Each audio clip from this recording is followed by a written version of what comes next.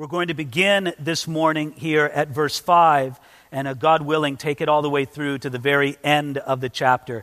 John chapter 16, and what this brings is an ending section of this last discourse that Jesus had with his disciples.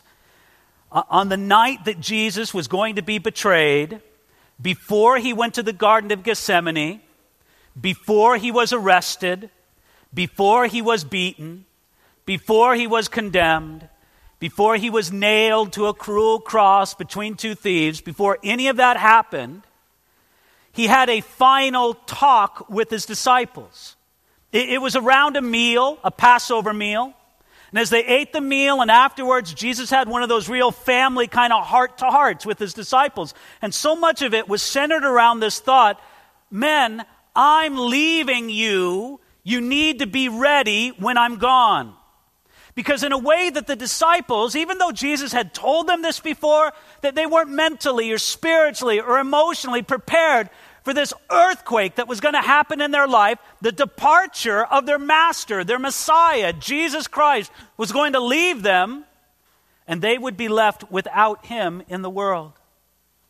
This is the last section of that talk that Jesus has with his disciples, beginning now at verse 5. But now I go away to him who sent me, and none of you asks me, where are you going? Because I have said these things to you. Sorrow has filled your heart. Nevertheless, I tell you the truth. It is to your advantage that I go away. For if I do not go away, the Helper will not come to you. But if I depart, I will send him to you. Friends, in those words, Jesus said something really remarkable, even astounding in verse 7. Did you see what he said? He said that it was to the disciples' advantage that he went away. Now, if you had lived and studied under and been with and seen the example and up close the teaching and the miracles and the grace and the power of Jesus, if you had seen that for 3 years, could you be easily convinced that it was good that Jesus leave you? Yet Jesus was bold enough to say to those disciples, man, it's not good for me that I go. It's good for you. It's to your advantage that I leave you. It sounds like one of those breakups between a guy and a girl where the girl's trying to persuade it's really better for you. The guy's not believing it, is he? And Jesus says, no, it's to your advantage. Because what Jesus was trying to get through to them was that it was to their advantage, even though he was about to be arrested, even though his ministry of teaching and doing good works in a miraculous way, that was going to be over. Even though he was about to be beaten, mocked, and crucified between two thieves, even though that was going to happen, it was still better for them that he leave. Why? Look at the rest of verse 7. Because if I do not go away, the Helper will not come to you. But if I depart, I will send him to you. This is what was going to make it to their advantage that Jesus departed from them. He meant that the presence and the power of the Holy Spirit in their midst would be so effective, so worth it, that it was better that Jesus leave. Now, do we agree that to take Jesus away in his bodily presence was taking away a lot? Wouldn't it be great to have Jesus in his bodily presence here this morning? That would be the best Sunday ever. If Jesus were here in his bodily presence and we got him for this Sunday, can you imagine how far in advance you'd have to book Jesus to get here to preach at your church? But what a great Sunday that would be, wouldn't it? Could you imagine the line out the door? You'd have to come at 6 in the morning. You'd have to camp overnight. And can you imagine the excitement in the room when Jesus came up to preach? We'd be saying to Joseph, okay, 2 songs from worship, that's it. That's it. We want to hear Jesus teach. And Jesus would get up to teach, and it would be the best Sunday ever. We would be amazed. Nothing could be better than this. But then what would happen the next Sunday? The next Sunday when Jesus was speaking in Philadelphia or wherever he would go next Sunday, everybody here would be saying, Jesus is not here. He was here last week. Now he's in Philadelphia. He's not here today. Friends, Jesus did not want his church burdened by that in the slightest. He wanted us to know that he was present by his Spirit with his church at all the time. So now, having ascended to heaven and now having sent the Holy Spirit, we know Jesus is with us today, and he's with all his people as they gather by the millions all over the world. Isn't that a wonderful thought? That as the followers of Jesus, as his disciples gather millions upon millions over the world to worship him on a Sunday, he is present with them all. Which would be absolutely impossible if he were still here present in his bodily presence. It would be impossible. By the way, just from a preacher's perspective, you can imagine how happy I am. When Jesus was here, it would be the best sermon ever. The next week, when it was just old Pastor David here, I might preach the best sermon I ever preached in my whole life. And what would you say? You'd say, well, that's pretty good, David, but it wasn't like Jesus last week. Which would be true. But no, it was a blessing. And friends, if you're going to take away something so blessed, so powerful, so good as the physical presence of Jesus, whatever you give in recompense of that better be better than that, and it is better, the presence and the power and the working of the Holy Spirit of God among his people. Because God does his work as God the Father, God the Son, and God the Holy Spirit. And he has sent now his Holy Spirit to indwell not only the individual believer, but his church as well as a community. And that's for us. And this is my simple challenge to you.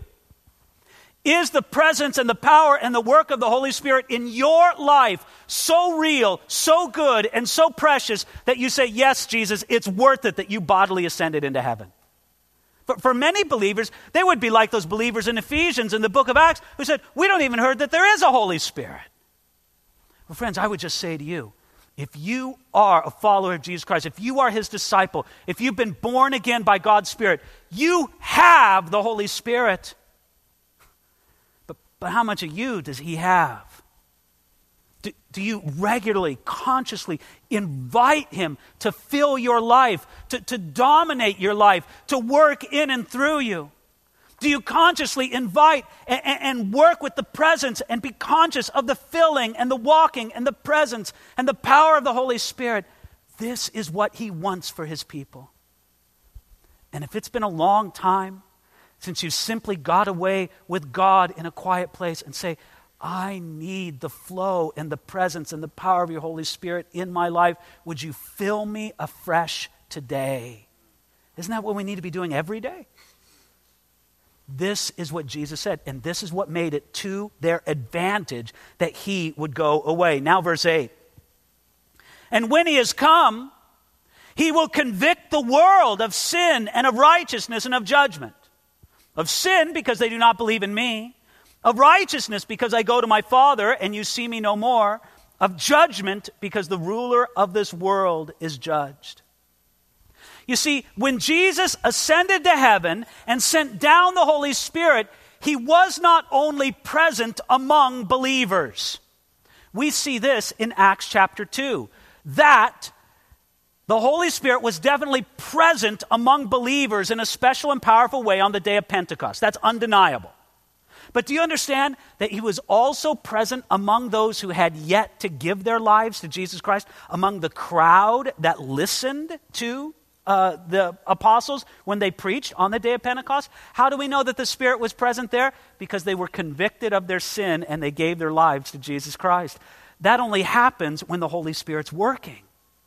So do you see, when Jesus sent the Holy Spirit, it wasn't just to work in the life of the believer, but also to work in the world. And what would he do in the world? Notice what it says there in verse 8. It says, he will convict the world of sin. Now, the idea behind that word convict in the original language, I don't need to go into a great big word study, other than just to say this. It's a little bit broader than just what we think of as convict. You think of the word convict, and you think of the judge pounding down the gavel. You're guilty. You're convicted. Matter of fact, we call people who are in incarceration convicts because they're convicted. Well, there they are. It's not just that. The idea is not only to convict somebody, but also to expose, to refute, to convince. The Holy Spirit does that work in the life of someone who does not yet know Jesus and convicts them of their need for Jesus Christ. Many of you probably have a very real and sometimes exciting story of the day that became real for you.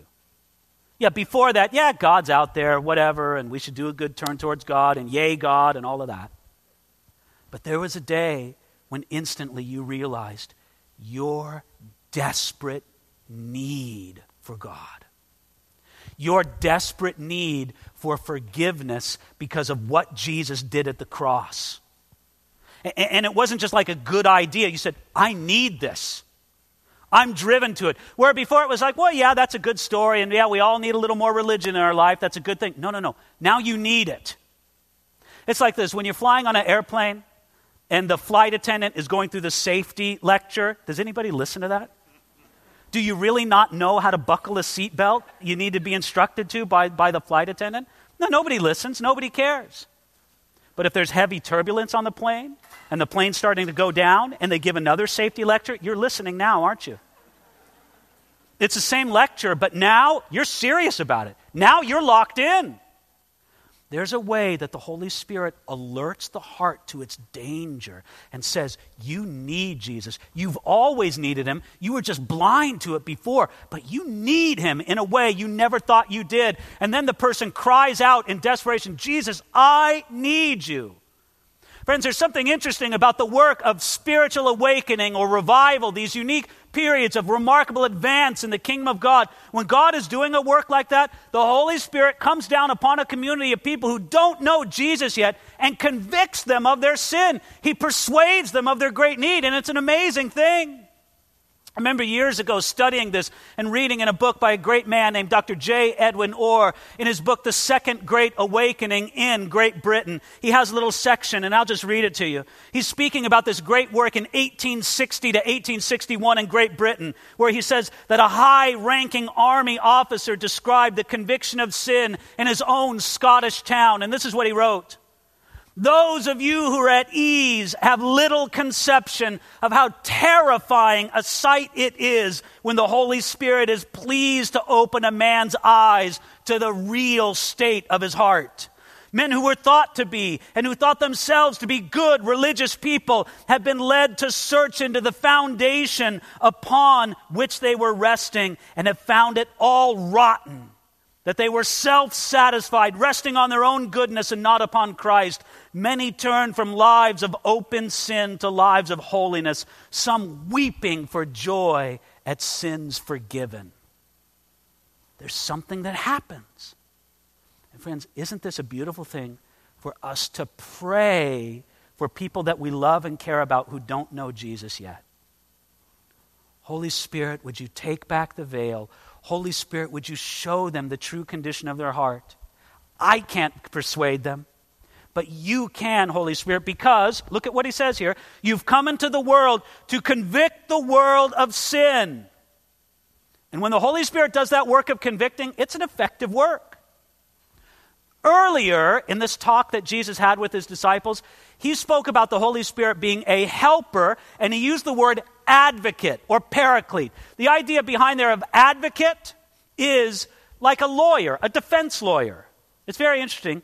Before he spoke of the Holy Spirit for the believer being like a defense lawyer, here he speaks of the Holy Spirit as to the unbeliever being like a prosecuting attorney. Think about it. Would you rather have the Holy Spirit be your defense attorney or be your prosecuting attorney? Before you decide, can I just say, he never loses a case either way. Never. If he's your defense attorney, you can't lose. If he's your prosecuting attorney, you cannot win. And the difference between the two? You put your trust in the Savior. You put your trust in Jesus Christ.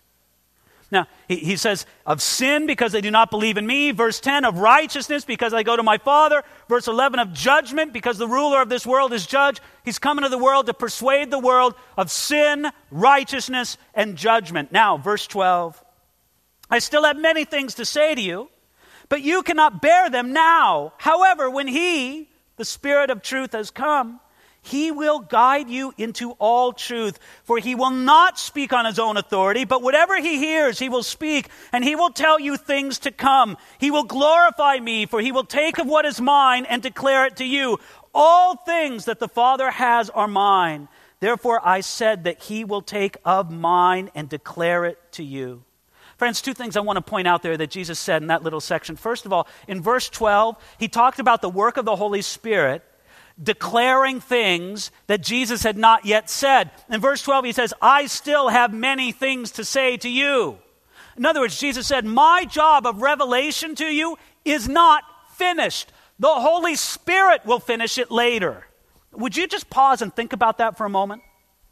Jesus knew that his work of teaching to the disciples was not finished, and he would send the Holy Spirit to finish it up. Now, if only we had a finished work of the Holy Spirit teaching his church. If only it was written down in a book somewhere that we could read. You get the point I'm trying to make? Jesus here is anticipating the completion of the New Testament. And this is why, even though people say this with good intentions, it's a wrong thing to say. Sometimes people say, you know what, man, we don't need the words of Paul or John or James or Peter. Just give me the words of Jesus. That's all I need. Well, let me tell you something about the words of Jesus. Jesus said that the Holy Spirit would bring you more words through his designated apostles by the Holy Spirit, and this is what we have in the New Testament. So no, don't be deceived by that idea.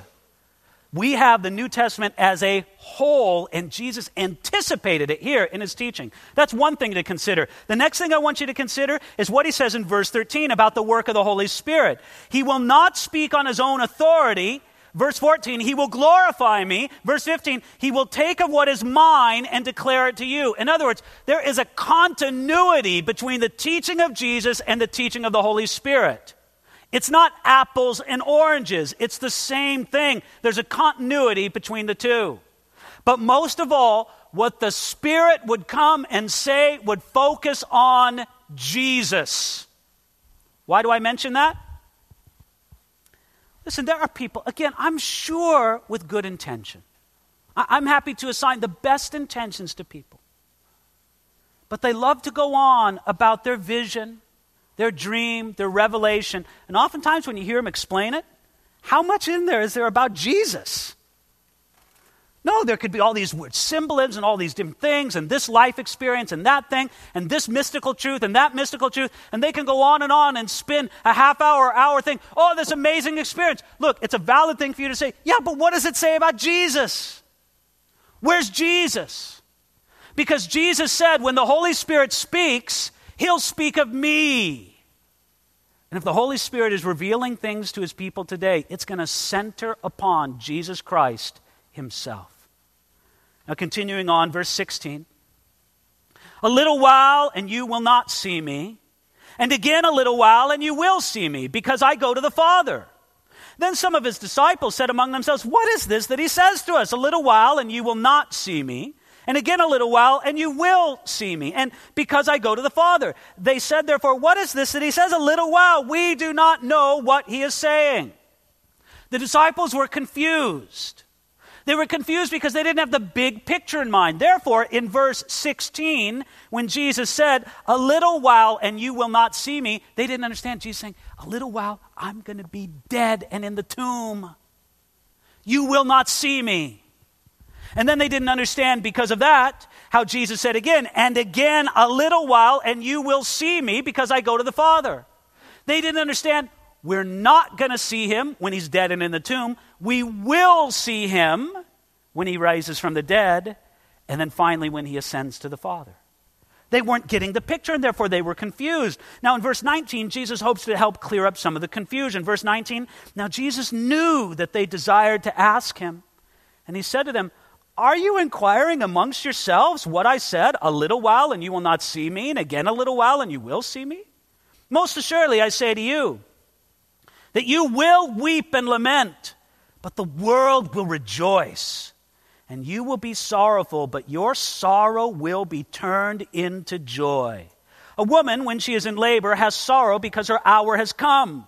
But as soon as she has given birth to the child, she no longer remembers the anguish for joy that a human being has been born into the world. Therefore you now have sorrow, but I will see you again, and your heart will rejoice, and your joy no one will take from you.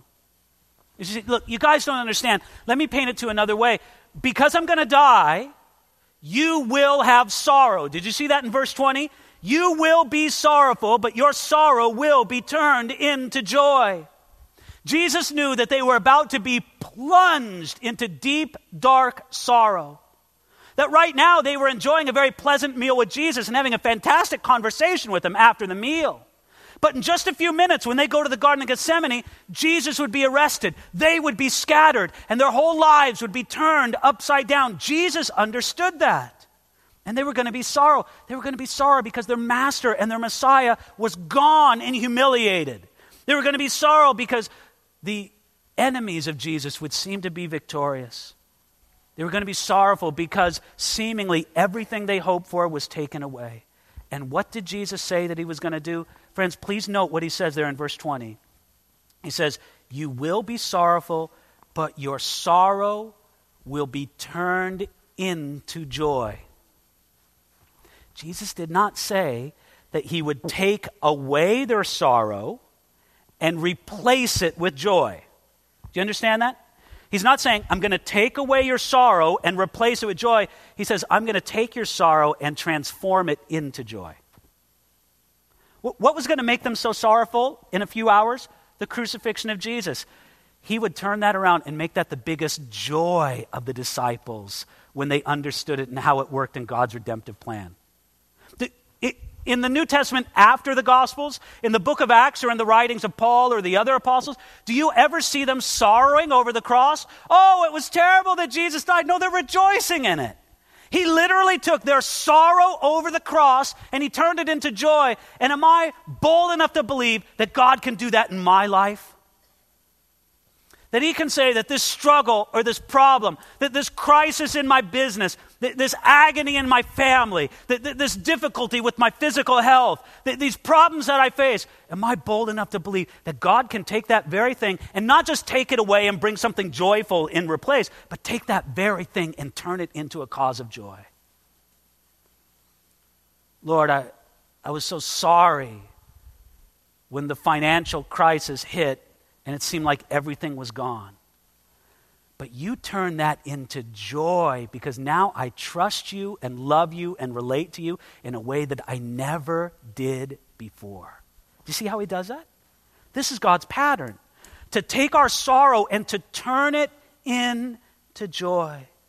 That's why Jesus says in verse 22, I will see you again and your heart will rejoice. They didn't fully understand the separation, so they couldn't fully understand the joy of the coming when Jesus returned. Now continuing on, verse 23. And in that day you'll ask me nothing. Most assuredly I say to you, whatever you ask the Father in my name, he will give you. Until now you've asked nothing in my name. Ask and you will receive, that your joy may be full. These things I have spoken to you in figurative language, but the time is coming when I will no longer speak to you in figurative language, but I will tell you plainly about the Father. In that day you will ask in my name, and I do not say to you that I shall pray the Father for you, for the Father himself loves you, because you have loved me and have believed that I came forth from God. Jesus says, when my work is finished on the cross, when I have risen from the dead, when I ascend to my Father and send the Holy Spirit, he says, then on that day, verse 23, whatever you ask the Father in my name, he will give you. I will have a mediator's place between you and the Father, and I will be the access that you have unto your God and Father. Why? Verse 27. Because the Father himself loves you. Can I just make a side comment on that phrase, verse 27? The Father himself loves you. Some people have the wrong conception. please understand what I'm about to say to you is a wrong conception. I don't want anybody cutting out a little bit of the sermon and acting like this is what I really believe. They have the wrong conception that there's this mean old God in the Old Testament who hates everybody and is annoyed by everything and is just waiting to pound everybody. But nice old Jesus came along. And because Jesus was so sweet and so good that he persuaded the Father to start being nice to people when the Father wasn't nice to people at all. Do you realize what a misunderstanding that is? And now, what does the Holy Spirit say to us through Jesus Christ the Son? The Father himself loves you.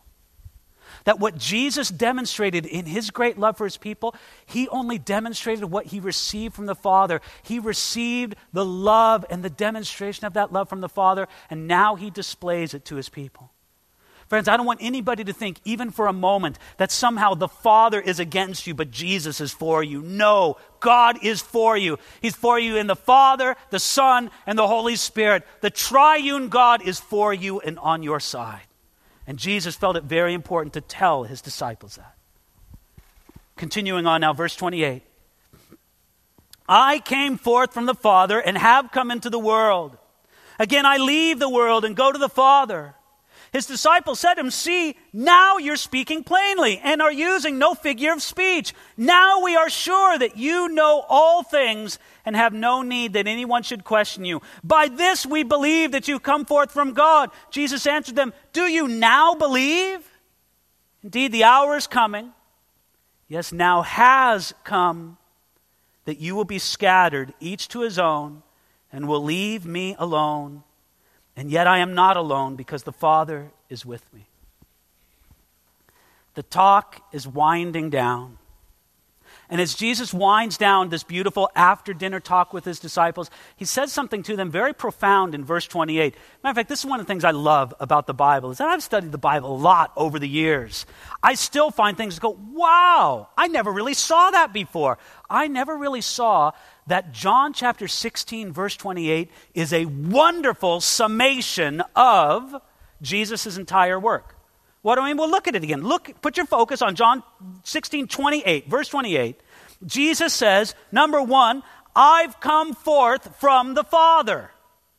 Well, he came from heaven to earth. In other words, he's God. He came forth from the Father. He is eternal God. And he dwelt in heaven's glory and goodness before he ever came to the earth. Then the second point, I have come into the world. Secondly, Jesus was born as a man, having added humanity to his deity. Number three, again, I leave the world. Jesus was going to leave the world in his death. So he goes, I'm going to die, and I'm going to die voluntarily.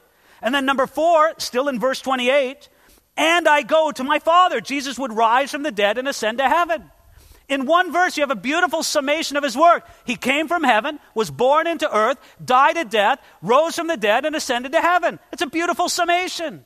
And because of that, the disciples say, verse 29, now we are sure that you know all things. Yes, Jesus, we get it. Now we've got it. The problem is, as in with many times and places when the disciples felt like they got it, they didn't really get it. That's why Jesus very charitably says, verse 32, do you now believe? Oh, really, guys? Now you got it? But then he gives them the tough news in verse 32. You will be scattered. You say you believe in me right now, and you mean it. Here's the problem. Your faith is going to be tested in an hour or two in a way that it's never been tested before. And I'm here to tell you, you're going to fail under that test, but don't worry. We'll put things back together again. That's what Jesus is telling them. Now, verse 32, in a way, finishes this long talk that Jesus had with his disciples. But in verse 33, he's going to add one more thing. Now, think about it. It's right before you're going to die. These are your final words of teaching to your disciples before you go to the cross. It's a critical moment. You feel like you've said everything you have to say, but you're going to add that one last thing. Preachers love to add that one last thing. When preachers add that one last thing, you can count on it's another 15 minutes to the message. But Jesus says, no, one more thing I want to add to you. So let's put some special focus on this last verse, verse 33. What does he say? These things I have spoken to you, that in me you may have peace. In the world you will have tribulation, but be of good cheer. I have overcome the world. Men, my talk with you is finished. He looked at 11 sets of eyes all staring at him. Remember, Judas has already left to go betray the Son of God. He looks at 11 sets of eyes around the room and goes, guys, I spoke all of this to you for a reason. Here's the reason, that in me you might have peace. May I point out two things about that? Number one, Jesus offered his disciples peace. If you're his disciple, peace is offered unto you. He didn't make it conditional. Matter of fact, these guys were going to undergo terrible agony in a few minutes. Terrible agony. It was going to come. It was going to come upon them. But what does Jesus say? He said, no, in me is peace. I'm offering you peace. He's not forcing it upon you, but in me you may have peace. Do you understand that? Do you understand that Jesus, in the midst of whatever calamity you're in, Jesus offers you peace? But notice the kind of peace, that in me you might have peace. No. I look at my bank account, no peace there. I look at the family situation, where's the peace? I look at my future, what's the peace there? I look at my health report, where's the peace? But I'll tell you where I can find peace always, you find it in Jesus Christ. Doesn't matter anything else. In me you might have peace. Here it is. The peace is there for you. Peace in the midst of the storm. No wonder he says, notice, I've spoken to you that in me you may have peace. In the world you'll have tribulation, but be of good cheer. I've overcome the world. Friends, that's just flat out beautiful. You can have peace. You're going to have tribulation. I find it fascinating. He offered peace. He promised tribulation. That's just how it rolls in this world, isn't it? He offers us his peace. He promises us tribulation. Then what does he say? Be of good cheer. How can you say that, Jesus? You're about to go to the cross. There's not a clock up on the wall in the upper room, but if there would be one, he'd be watching the hands because the time is short. You're going to go to the cross, and you're telling other people to be of good cheer? Jesus, are you crazy? Be of good cheer, for I have overcome the world. Friends, he's not saying that for his own sake. He's saying that for the sake of his disciples. Disciples, I want you to know, I have overcome the world. That's why you can be of good cheer. Do you realize what an earthquake that is for the disciples? He didn't say you could be of good cheer because you're going to overcome the world. No, be of good cheer because I have overcome the world. Because you know what? David Guzik is not that great of a world overcomer. If the source of my peace and good cheer was my ability to overcome the world, I wouldn't have much peace and I'd have very little good cheer. But you know who's a pretty great world overcomer? Jesus. And because he has overcome the world, because he won that victory. And he says, David, you and every disciple of mine, everyone who puts their trust in me, they can come and overcome the world in me, with me. It changes everything. Everything. Friends, this is the great invitation that God gives to each and every one of us. Be of good cheer. I have overcome the world. He overcame it in his life. He overcame it in his death. He overcame it in his resurrection. And Jesus overcame the world when no one else ever had. You tell me, did Adam overcome the world in the Garden of Eden? No way. Did Moses overcome the world when he struck the rock? No way. Did Abraham overcome the world? Nope. David failed to overcome the world. All these men were set aside in one way or another. Jesus himself, Jesus could say, I have overcome the world. He was the first one. Now, here's the thing. I'll share with you sort of, it's not quite embarrassing, it's just a little bit revealing. A few years ago, my son and I were really into watching that television program, American Ninja Warrior. Right? You know that one? These people go and they kind of run this crazy obstacle course, and it's a really difficult obstacle course. Man, who could ever do that? You do this obstacle course, and most people fail, and they fall in the water, and the buzzer blows. Oh, and you miss it. And you watch it, and person after person goes, and they fall. They fall in the water. Some fall early, some fall in the middle, some fall late, but they fall, and you think, this is impossible. Nobody could ever run this obstacle course. And then until somebody does. You go, wow, he did it. He was the first one to make it through all the way from the beginning then. He made it. And you know what the crazy thing is? After the first guy makes it, and I don't know, maybe this is just in the television editing, maybe it's the way it really is at these events, but after the first guy makes it, it's like other people make it after him. You go, well, I guess it's not impossible. One guy did it, and now the other people. Nobody could run a 4-minute mile until Roger Bannister did. Then a lot of people ran a 4-minute mile. I mean, nobody's ever done it until one guy did, and then other people follow him. And it's like this. Nobody ever overcame the world until Jesus overcame it. And then he says to us, you can overcome it in me. Now, can I play off of that illustration a little bit? Jesus did not say, I ran the obstacle course, now you can do it too. Because you know what? You'll fail. You'll fall in the water. But what Jesus says is this, I ran the obstacle course, now let's do it again, and you climb on my back.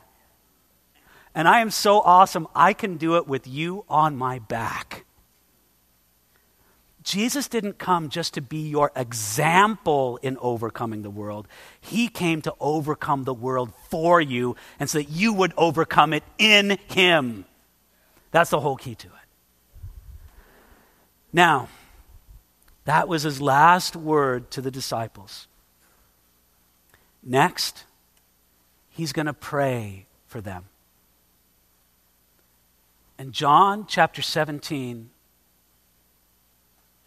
is an absolutely unique chapter in all of the scriptures. There is nothing like it in the whole Bible. We're going to spend the next 3 Sundays going through John 17. But you see the last words of teaching that he gives his disciples? These things I have spoken unto you, that in me you may have peace. In the world you will have tribulation, but be of good cheer, for I have overcome the world. Father in heaven, we thank you that you sent your Son and that he overcame the world.